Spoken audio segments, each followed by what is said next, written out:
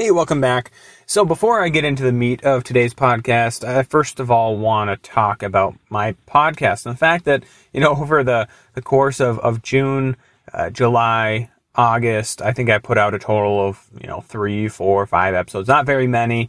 And to be honest, for a while there, I was considering just, throwing in the towel on the whole operation as a whole. However, that's not going to be happening, and in fact, I'll be returning, starting this week, hopefully with, 3 podcasts a week with a lot of variety, a lot of different projects that I have in the works that I would like to work on.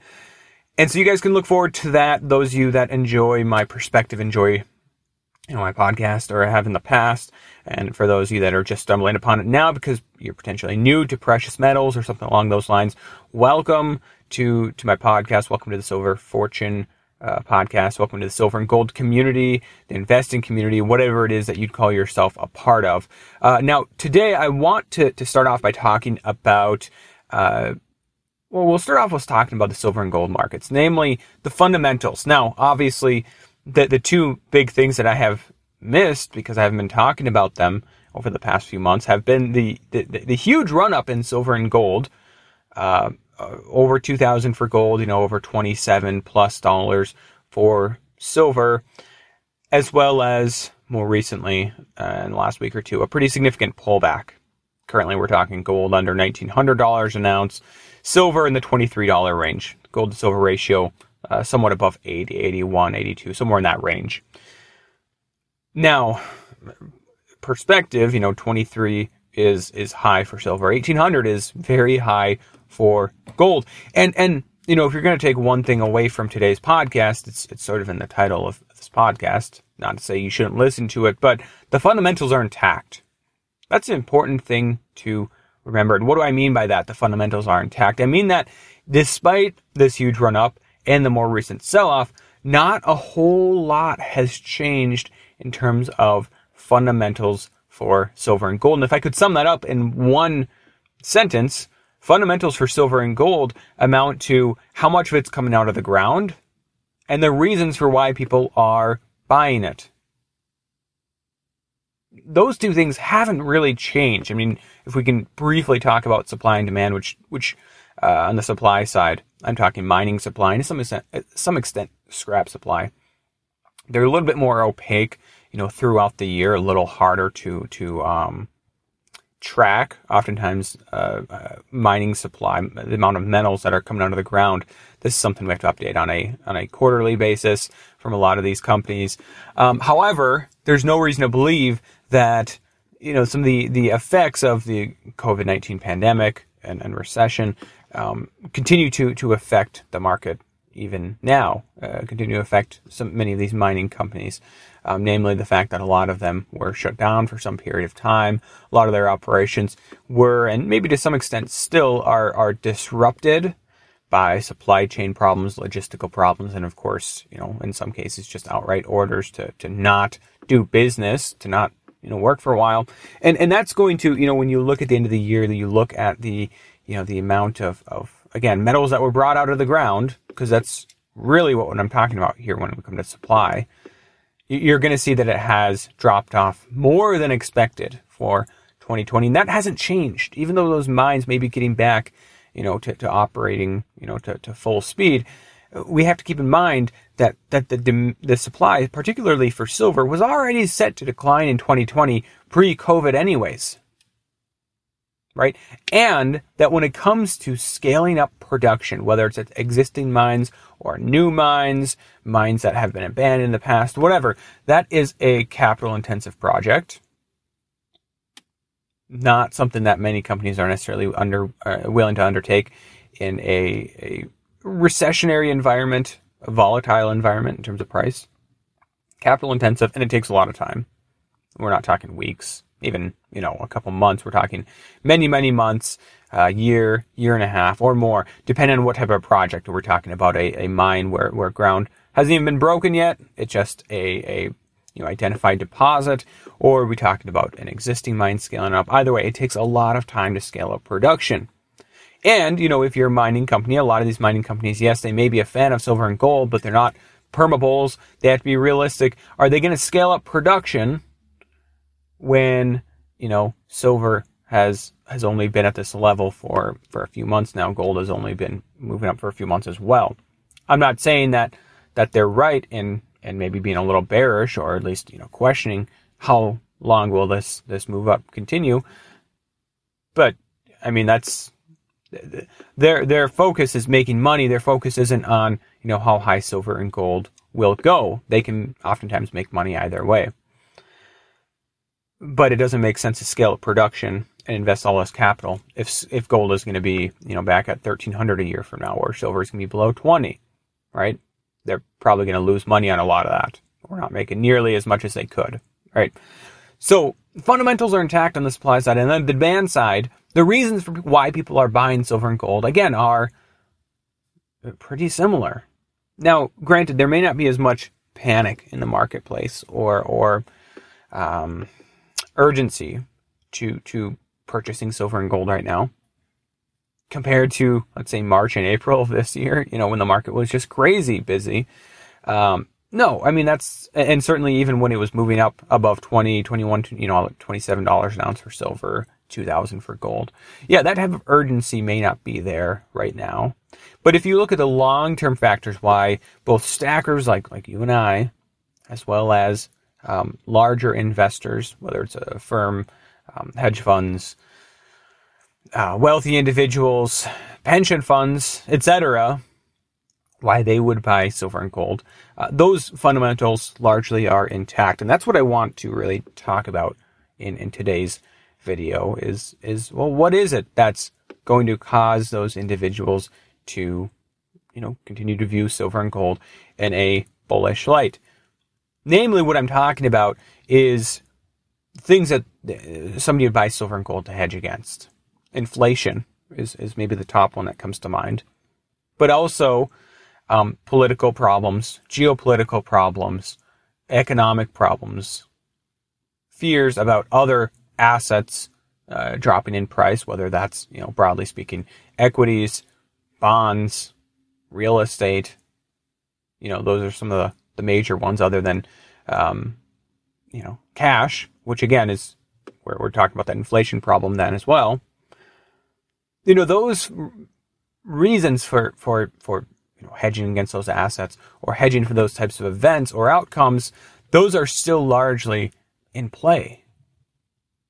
I mean, I think so later on in this week, I'll be putting on another podcast. And I haven't settled on a title, but it'll be something along the lines of, waiter, this isn't the collapse that I ordered, right? We're talking about this economic, societal collapse that we're seeing right now. This isn't a massive, everything grinds to a halt in the span of 2 days type of collapse. This is a slow grind. 2020, you could argue it started long before 2020, but 2020 has been a long grind from the COVID to race riots and protests and now a major recession and to top it all off, an election it's looking ugly to say the least. I mean, all of those things are sort of grinding on people right now. I think grinding on the economy. And it hasn't been this massive collapse that I think a lot of people, myself potentially included, envision. Now, I mean, I think that eventually that moment will happen where it does just sort of all fall apart to some extent or another. But we're not there yet. We're still in this slow grind, right? But those things are still happening today. The Federal Reserve and the U.S. government, with their actions that they've taken thus far in 2020, I'm talking QE, lower interest rates, and a whole bunch of money printing, which could be synonymous with QE, but money printing with the intent to basically give it to the public. I'm talking stimulus packages from the government, whether that's bailouts, stimulus checks, etc. Those things haven't somehow averted disaster. And in fact, as we head into the end of 2020, there's many reasons for one to believe that the actions they've taken thus far in 2020 have not been enough. Now, I'm not advocating that they do more at all. You guys know I'm much more principled than to say something like that. But it's as we head closer to the election, it's clear that Congress is unlikely to act in terms of a stimulus package. The Democrats wanted something like a $2.2 trillion package. The conservatives, in their fiscal conservatism, wanted something closer to like 1.5 trillion. Sort of an impasse, and it's unlikely to be resolved at least by the election, if not, through the end of this this congressman and president's term. Depending on how the election goes, this might not get resolved until January. Right? The Federal Reserve also hasn't been nearly as active as of late. And this is despite the fact that many businesses, thousands and thousands of businesses here in the United States and abroad have closed in the last 6 months. That unemployment is still relatively high. That any, burst in economic activity that we saw there for a while was likely largely due to two things. The unemployment benefits that were expanded significantly, and the stimulus checks. You could say other things as well, some of the bailout loans and programs that probably added to the stimulus as well. But the point is that, many of those programs are no longer happening at this point. Right? This is likely to grind down. The economy is likely to grind to a halt once again by the end of this year. And then you add on to that political and geopolitical problems as well. First of all, the election. What direction is this election going to go? It's hard to say, honestly. And I'm not trying to be political at all in this podcast in the sense of partisanship. I'm not casting my vote for one or the other in today's podcast. And, to be truthful, I don't plan to in the election either. I plan on voting. But the election is a huge question mark right now. And the question mark for me is not who wins. Yeah, there's huge impacts, whether it's Biden or Trump. Huge impacts for the markets, for society, etc. What I think is more important at this point in time is how does the election go and how do people respond to it? And I'm talking about the media, about politicians, and people. How do we respond to the election results? Because I will say right now that I have major concerns about how this election will go down. Right? It's going to look like, it's going to make 2016 and any, questions about the legitimacy of Trump's victory in 2016, I think it was largely legitimate. Right? And this is coming from a guy who didn't vote for Trump. I think it was largely legitimate. But it's going to make those, 2016 Russian interference accusations look like a small blip on the radar compared to what I think could be coming from either party, regardless of who wins.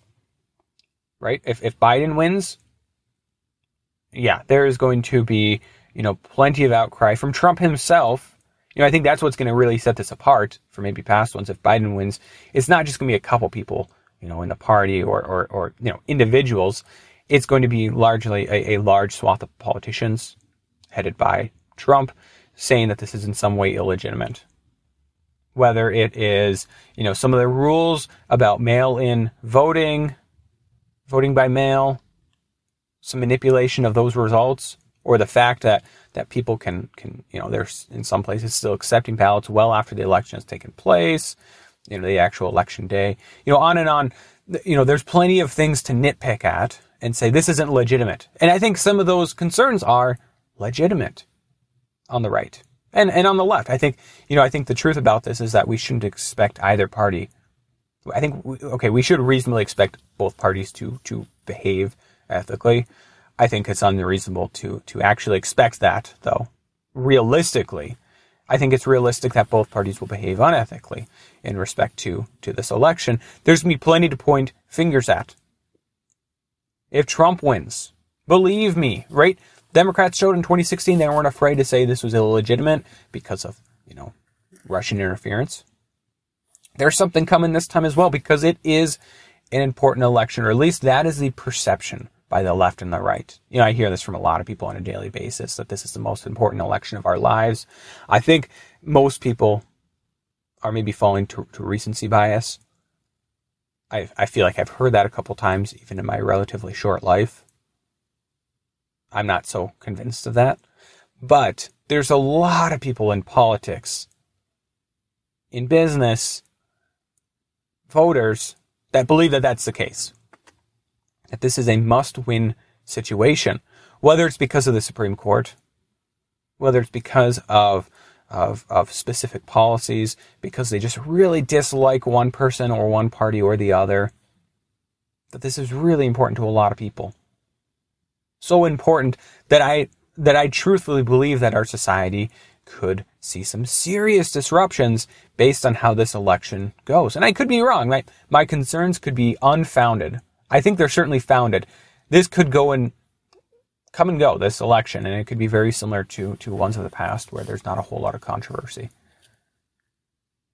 But certainly today's, society here in the United States is ripe for, I don't know what the right word is. Unrest, I think, doesn't do it full justice. Insurrection, maybe. I don't know. From the right or the left, we've seen plenty of individuals, both in politics and just, everyday individuals like you and I, that have shown that they're more than willing to, burn down buildings, walk up and down the street, armed with rifles. And I'm not, advocating against something like that in certain cases.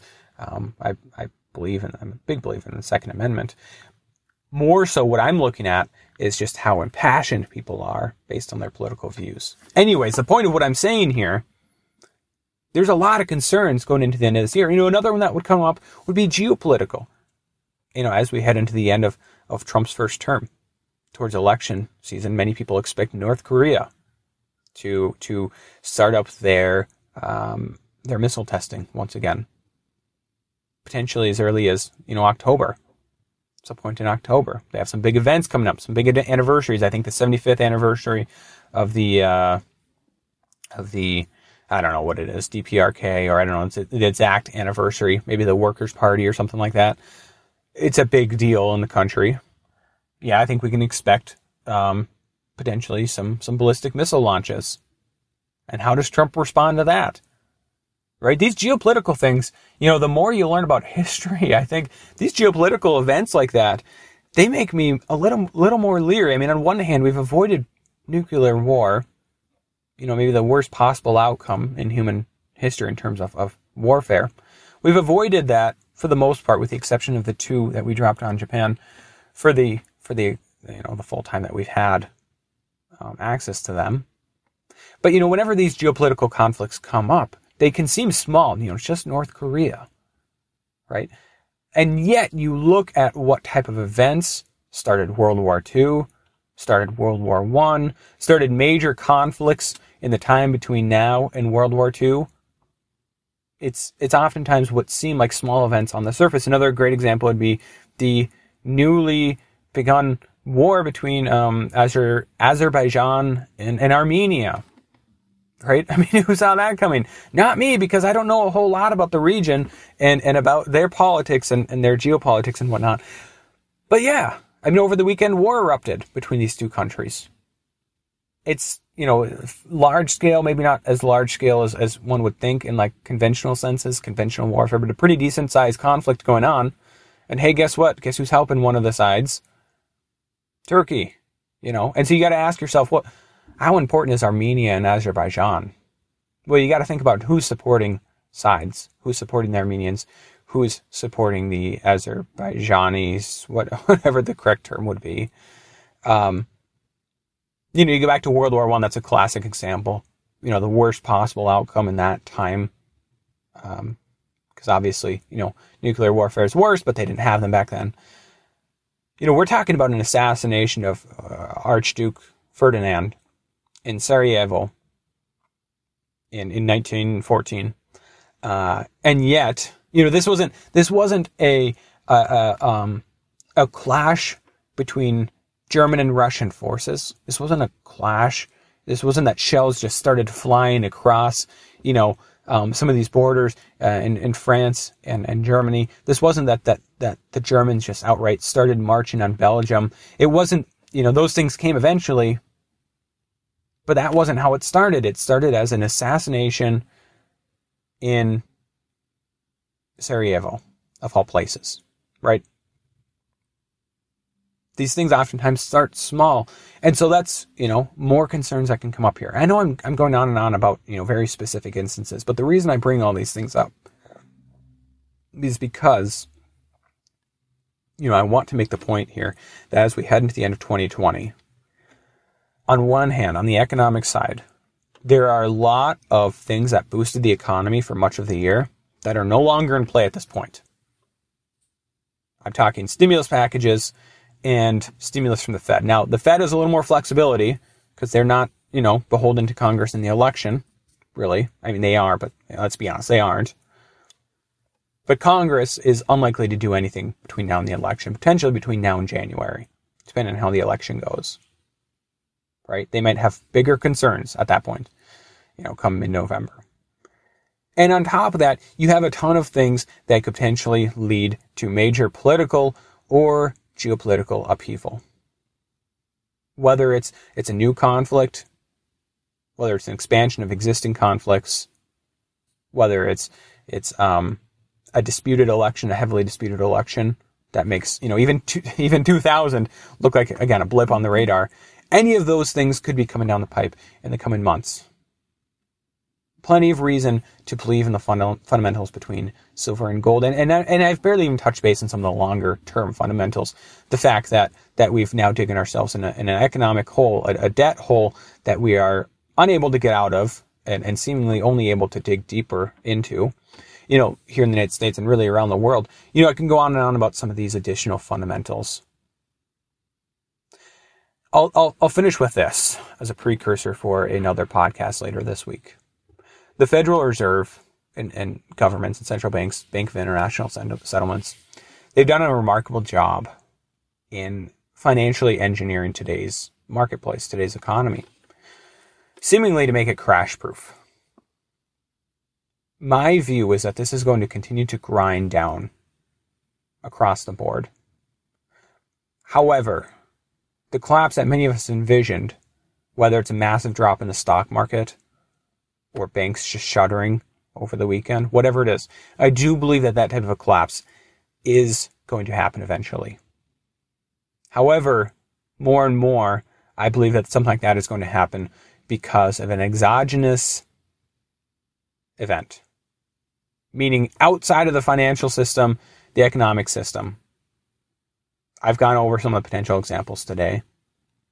But I think that exogenous event is going to happen. And I will remind you that the slow grind down in the economy makes the environment all the more ripe for an exogenous event to occur. As always, thank you from the bottom of my heart for tuning into today's podcast, and God bless.